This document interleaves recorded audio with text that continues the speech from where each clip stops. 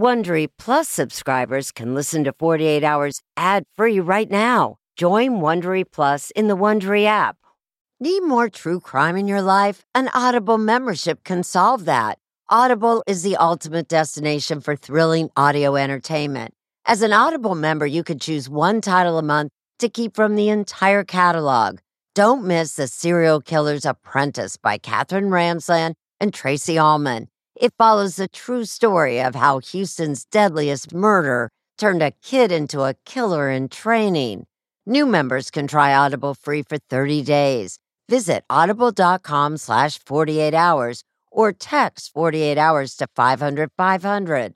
That's audible.com/48 hours or text 48 hours to 500-500 to try Audible free for 30 days. Audible.com/48 hours.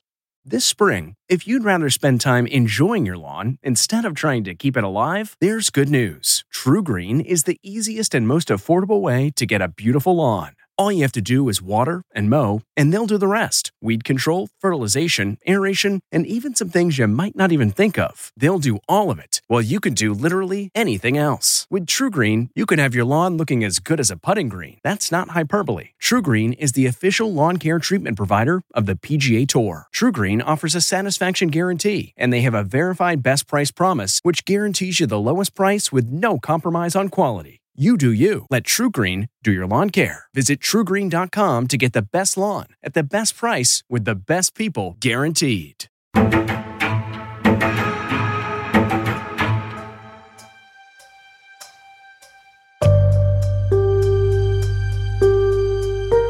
Welcome to Postmortem, a new companion podcast to 48 Hours. So I'm your host, CBS News correspondent Anne-Marie Green, and each week we will take you behind the scenes with correspondents and producers who know these stories best. We go deeper into each episode, explaining how the reporting came together and their personal experiences with investigating these crimes. Now, not only do I report for 48 Hours, but I am personally a huge fan of the show. So I'm really excited to take a closer look at these cases with the 48 Hours team to hear their stories, including, brand new details. And we're talking about details that never made it into the episodes. We're going to start, though, by answering some of your biggest questions about the Idaho student murders. This is a case that captivated and continues to captivate the country. And joining me now is longtime 48 Hours correspondent Peter Van Sant and producer Liza Finley. Welcome, guys. So good to have you guys here. Thanks, Anne-Marie. We're very happy to be here. Yeah, this postmortem is something we dream about because we have so much information, particularly on this story that we can't get to in the limited time. So this is a wonderful opportunity to expand and share with our viewers and listeners in this case some new details. Before we get to our postmortem, let's listen to an overview of this week's episode. It's been a long and painful journey for the families of Kaylee Gonzalez, Madison Mogen, Xana Kernodle, and Ethan Chapin, the 4 University of Idaho students who were stabbed to death in the pre-dawn hours of November 13th, 2022. Do you ever dream of your sister? Yeah, I've had some dreams of her. Just gives me some peace knowing that I know she's okay. Xana Kernodle's sister Jasmine and father Jeffrey are speaking out for the first time since Xana's murder. It just happened, What do? You can't do a damn thing. Everybody's going to work and you look out the window and there's kids running down the street laughing and you're just like, how can you be out there playing? My daughter's dead. On the night of the murders, Christy and Steve Gonzalez's daughter Kaylee was in the same bed as her childhood friend, Maddie Mogen. The Gonzalezes say coroner Kathy Mabbitt told them before a gag order the killer attacked Maddie first, then moved on to Kaylee. There's evidence to show that she awakened and tried to get out of that situation. The way the bed was set up is what... She was trapped. She was trapped. A judge has entered a plea of not guilty on Brian Kohberger's behalf.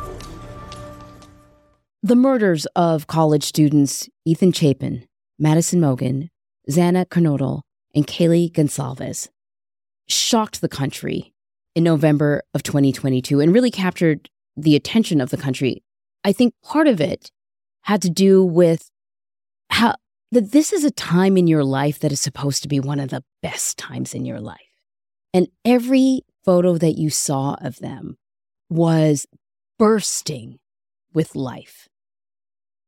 So the idea that those lives were cut short, I think, really shook a lot of people. This is such a deeply personal story, perhaps the most that I've ever been involved with. I'm a father of six who've all gone to university. I attended Washington State University 8 miles from where this murder scene was located. And when I went to school there, the idea of crime might be a kid stealing a candy bar from a store. It was just simply unheard of. So it's deeply personal. And to connect with the family, the Gonzalezes, Christy and Steve, and to speak with Jasmine and Jeffrey Kernodle. Jasmine is Xana's sister and Jeffrey her dad, was the most profound interviews I think I have ever done. And Liza was in on this. We were all so moved. It was so emotional. Mm-hmm. It really was.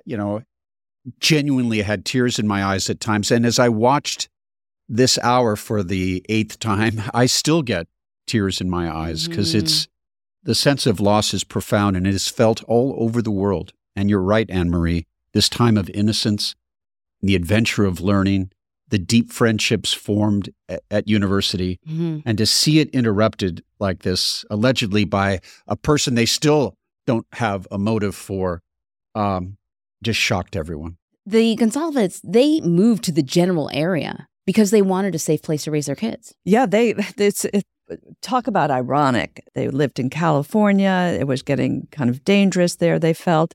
They have 5 children. So they went on a road trip, and we were going to find America's best place to live, the safest place to raise our family. And they settle on this beautiful, beautiful little town in Idaho. And lo and behold, just a few hours away by car where Kaylee went to school, the worst crime imaginable happened. And they regret moving. They go, if only we hadn't moved.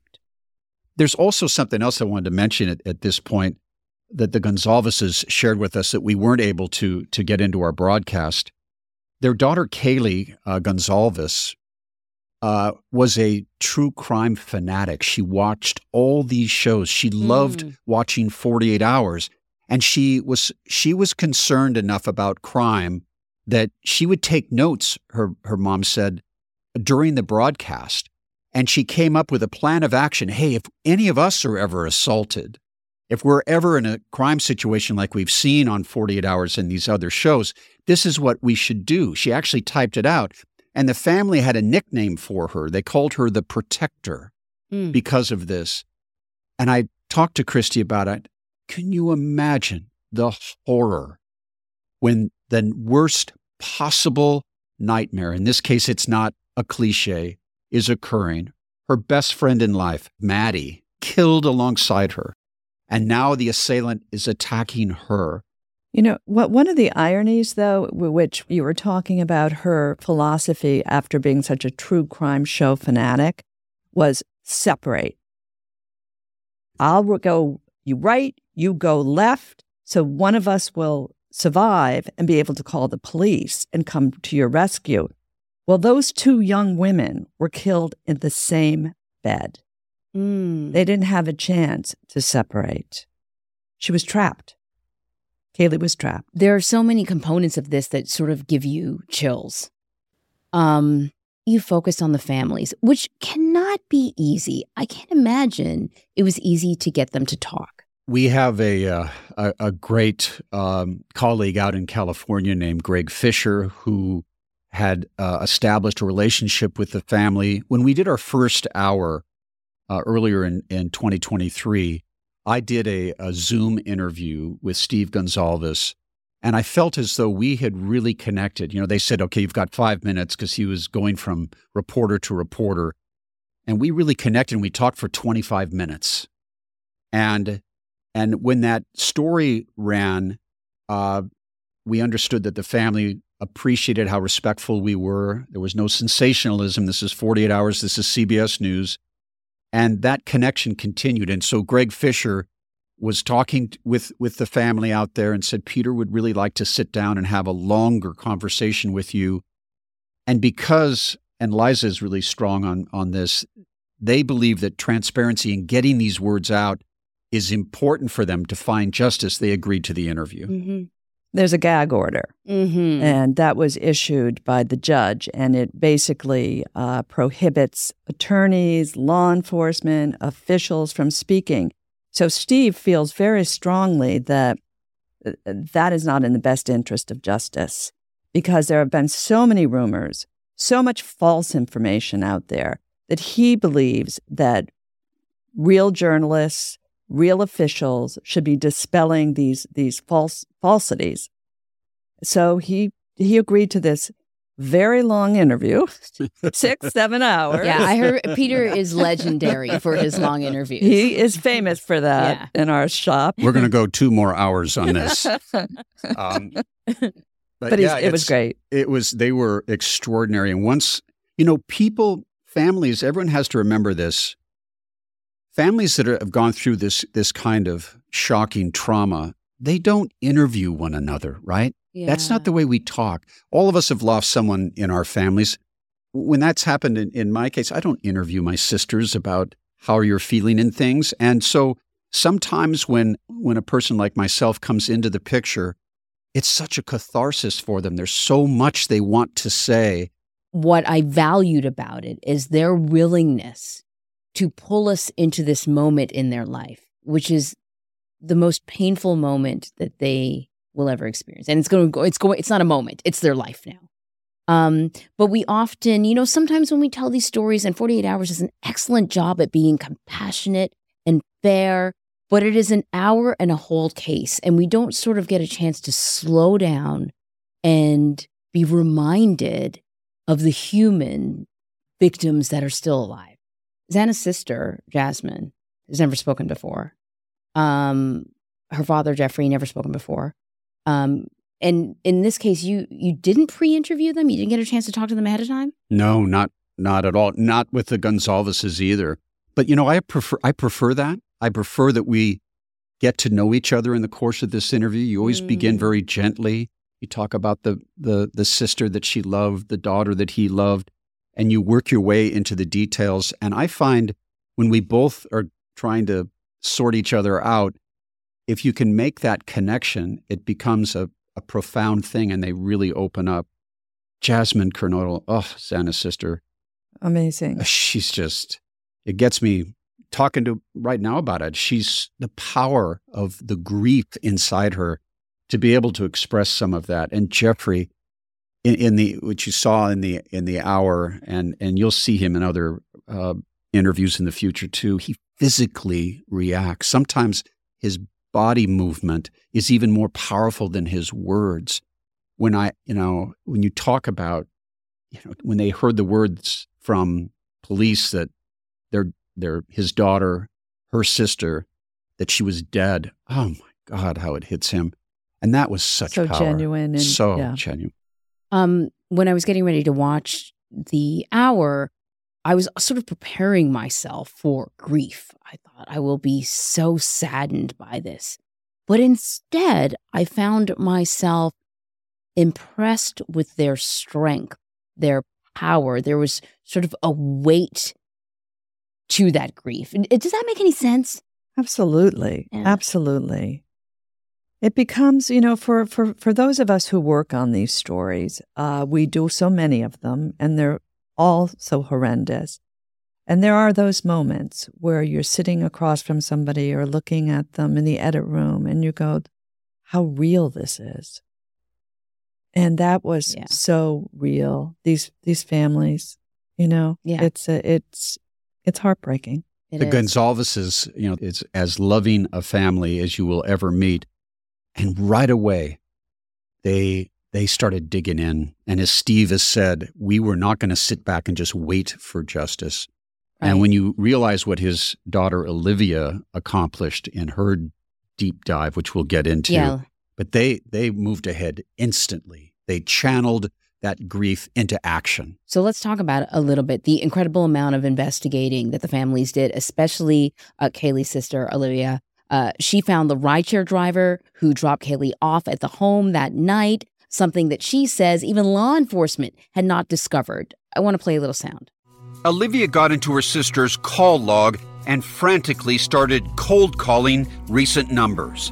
She says a friend told her that Kaylee had been at the Corner Club bar around 1:07 a.m. and later texted a rideshare driver who Olivia managed to track down. The rideshare driver said around 1:45, Kaylee had texted him requesting a ride from the Grub Truck, which is the local mac and cheese food truck, to take her back home to 1122 King, and she had with her another female. Olivia then uncovered one of the most important leads in the case. The rideshare driver told her about a camera mounted on the Grub Truck. So I was able to look it up and find Kaylee on the video, and I saw the girl that she was with was Maddie. So at that point I knew Kaylee and Maddie were together. They got into the car to go home together and alone. The driver told her the exact time Kaylee and Maddie were dropped off at their house on King Road, 1:56 a.m.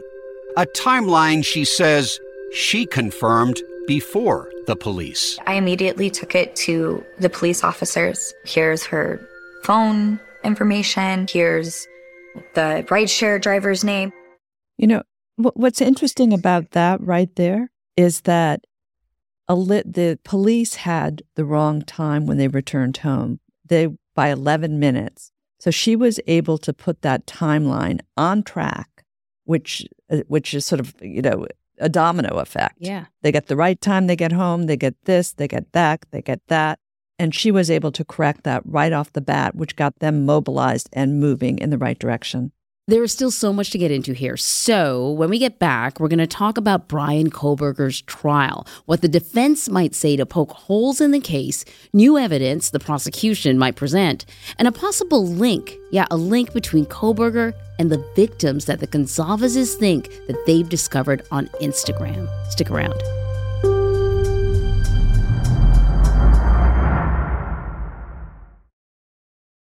It's 3 o'clock somewhere. Time for a My Mochi ice cream snack. My Mochi ice cream is cool, creamy scoops of premium ice cream wrapped in sweet, pillowy dough. And get this, all of My Mochi's fabulous flavors, like strawberry, mango, double chocolate, and cookies and cream, are only around 80 calories per piece. Talk about a guilt-free, indulgent experience. Each box of My Mochi ice cream has 6 perfectly portioned, gluten-free mochis that are great for grab and go. So feel good while curbing your afternoon cravings or the midnight munchies. Yeah, you know who you are with the joyfully chill sensation of My Mochi ice cream. Find My Mochi ice cream at Target or visit mymochi.com to locate a grocery store near you. At Amica Insurance, we know it's more than just a house. It's your home, the place that's filled with memories. The early days of figuring it out, to the later years of still figuring it out. For the place you've put down roots, trust Amica Home Insurance. Amica, empathy is our best policy. All right, welcome back, everyone.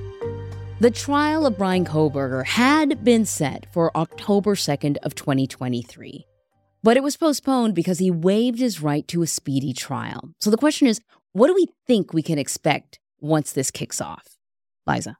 As we know, there's a dearth of information because of this gag order, but the defense has hinted at what its case will be. In a court filing, they have come out and saying essentially what they're going to challenge. In the prosecution's case, they're going to challenge, 1, the collection of the DNA. There were 3 male other DNA samples found at the scene, 2 inside the house, 1 in a glove outside. They still don't know who those belong to, and the defense wants to know why. They say there's no connection, none at all, between Kohberger and any of the 4 victims in that house. And if there's no connection, There's no motive. Why would he have done something like this? And then, to me, one of the most intriguing ones, if it's true, we don't know any of this because it hasn't been litigated and it hasn't been argued in court. They claim that there's absolutely, now mind you, this is one of the bloodiest crime scenes ever. I mean, 4 people slaughtered with a military style. And we saw this through the blood on outside of the house. And it's I know you probably went back and forth as to whether or not you should show that, but I think it really sort of gave you an idea of what went on in. Yeah, and the family told us they want the world to know and this is the word they use, the ferocity of these murders. Mm-hmm. It's important, the savagery that went into this. Right, and as Peter said, that house was literally bleeding. If the house could talk, what would it say? That's a wonderful question. But so back to this intriguing statement that the defense has put out there. They say there's this bloody crime scene. We know how easily it is to get a hair or a speck of blood. They say there's absolutely no DNA evidence of anyone from that house or that house in his apartment, in his car, on his person. And if that's true, that is pretty intriguing. Mm-hmm. So let's talk about a receipt from Walmart and a Dickies tag that was found at his apartment. Though we don't know what items were listed on the receipt, what does the Gonzalez family think this discovery really means? The family has a theory. They believe that he brought what they call a kill kit, that he had a bag that had a change of clothes in it. That's what they're calling it. What they're calling it. And they said that, and we did not have time for this in the hour, but that during the course of the search warrant that was done at Kohberger's house, they have a receipt, and that the receipt, according to the Gonzalez family, is in evidence right now, and it may suggest that he bought clothing that perhaps that he wore during the course of this murder is what they're suggesting, and that clothing was not found at his apartment after when the search was done. But even so, as Liza said, because we have done so many of these stories, the notion, when you're using a knife, for instance, and there's called castaway blood, as you raise it up and then back down, the hair, skin, blood, the notion that nothing at all was found in that car, nothing at all, is really quite extraordinary. And the defense is going to be playing that up. And remember, they say about his alibi for that night, Brian Kohberger's. Yeah. He admits he was out driving late that night. He was driving around. That's what he says. Mm-hmm. That would explain the cell phone in the vicinity, and also seeing that car on the surveillance cameras. Mm-hmm. And among the things, of course, they're going to talk about in the prosecution of this case was the 12 visits prior to the murders in that neighborhood, but also there was a 13th visit the day of the murder, once it became publicized, because this occurred, in the early morning hours. Well, later that day, prosecutors say that Kohberger's, according to the affidavit, his car was in that area again. But remember, he's studying criminology. And I'm sure their people would argue, yes, he was fascinated by this horrible crime. And as a criminologist, he drove over, as many people did, into that area to see what was going on. But then there's always the theory that the criminal returns to the scene of the crime because they want to see what's going on, and they want to sort of get the last laugh. Ha ha, I got away with this. Look at everybody running around. Look at everybody. Right. Yeah. Well, one theory that is out there that the Gonzalez family has come to believe is the notion that Brian Kohberger may have been inside that house prior to the day of the murders. And they base that on the fact that the coroner in the case told them that the assailant entered the house and the first people that were attacked were on the 3rd floor of the house. There were others on the 2nd floor. And that suggested to the Gonzalez that the killer knew to go to the 3rd floor. How would he know that if he hadn't been in the house before? So this is the family's filling in the blanks, though. This is got the some family's information. conjecture. They're trying to explain it. Right. That is what we have not had any investigator tell us this. Of course, there's this gag order, and we have not been able to verify that with any investigator because of the gag order. but the Gonzalez's mom and dad, Christy and Steve, believe that he may have been in that house prior to the murders. When you really think about this whole thing, how does this person in this house that has 3 floors know where to go and how to do it and kill so rapidly? As one of our people said, he's a student, he's not an assassin. Right. But it seemed like he was so efficient, which is, I think, one of the reasons why the Gonzalezes believe he had to know where he was going when he got in there. Mm-hmm. He had to know who he was after and what he planned to do. Mm-hmm. Now, Christy Gonzalez says she thinks he went in to kill 1, but he killed 4. So that he was caught off guard by Exactly. the fact that there were 2 people in the first bedroom. Exactly. And there was also the bit about Kaylee's dog, right?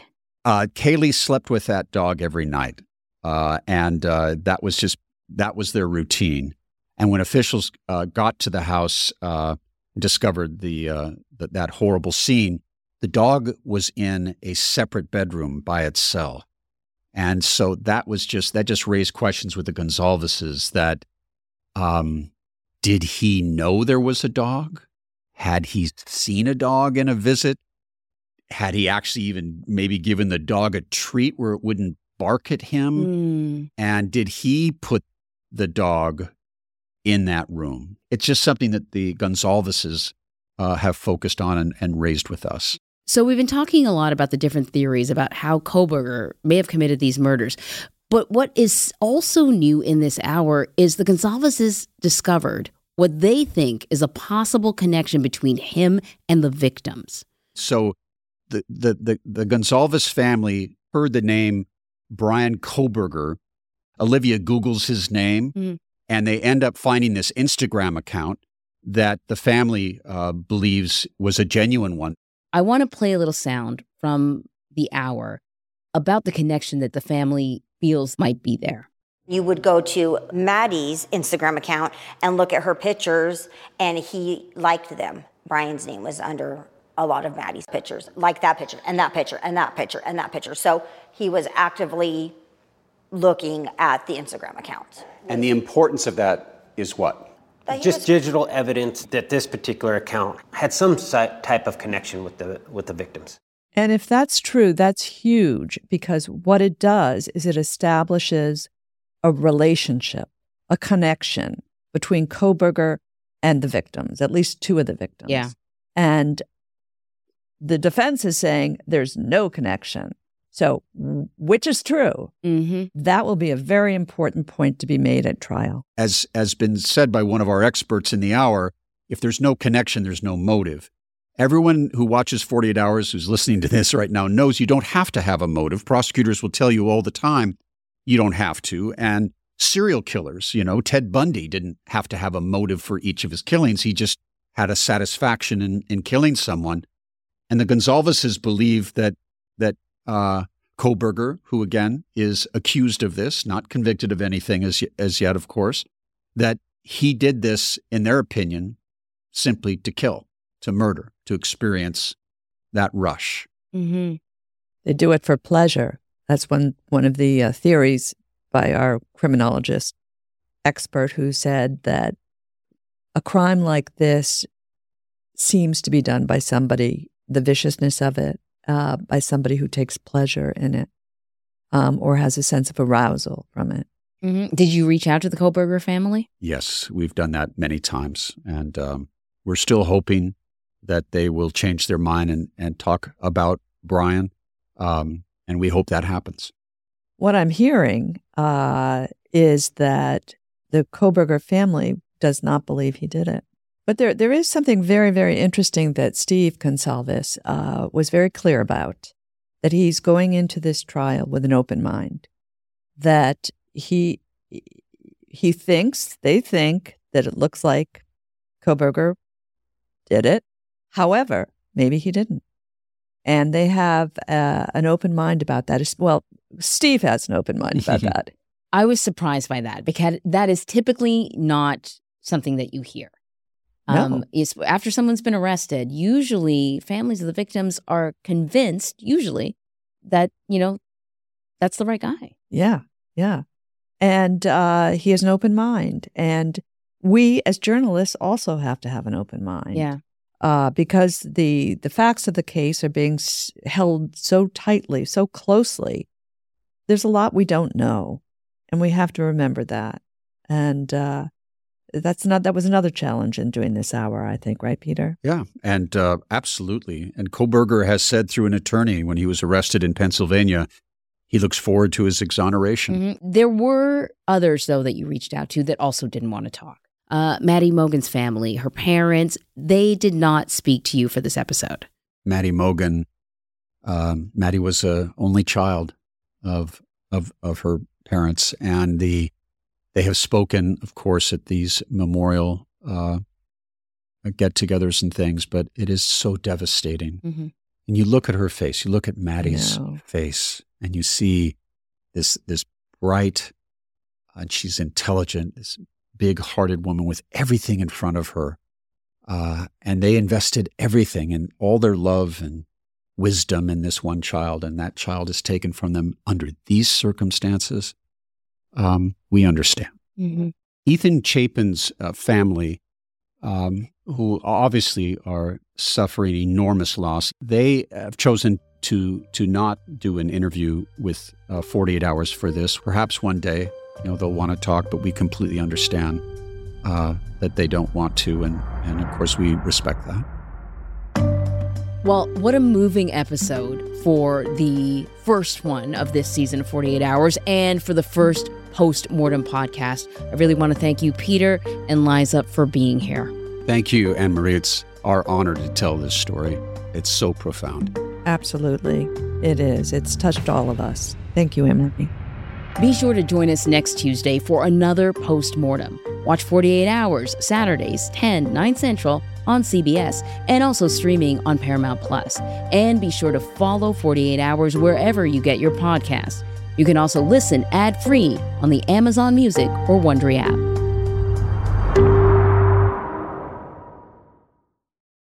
Hey, Prime members, you can listen to the 48 Hours podcast ad-free on Amazon Music. Download the Amazon Music app today. Or you can listen ad-free with Wondery Plus in Apple Podcasts. Before you go, tell us about yourself by completing a short survey at Wondery.com/survey.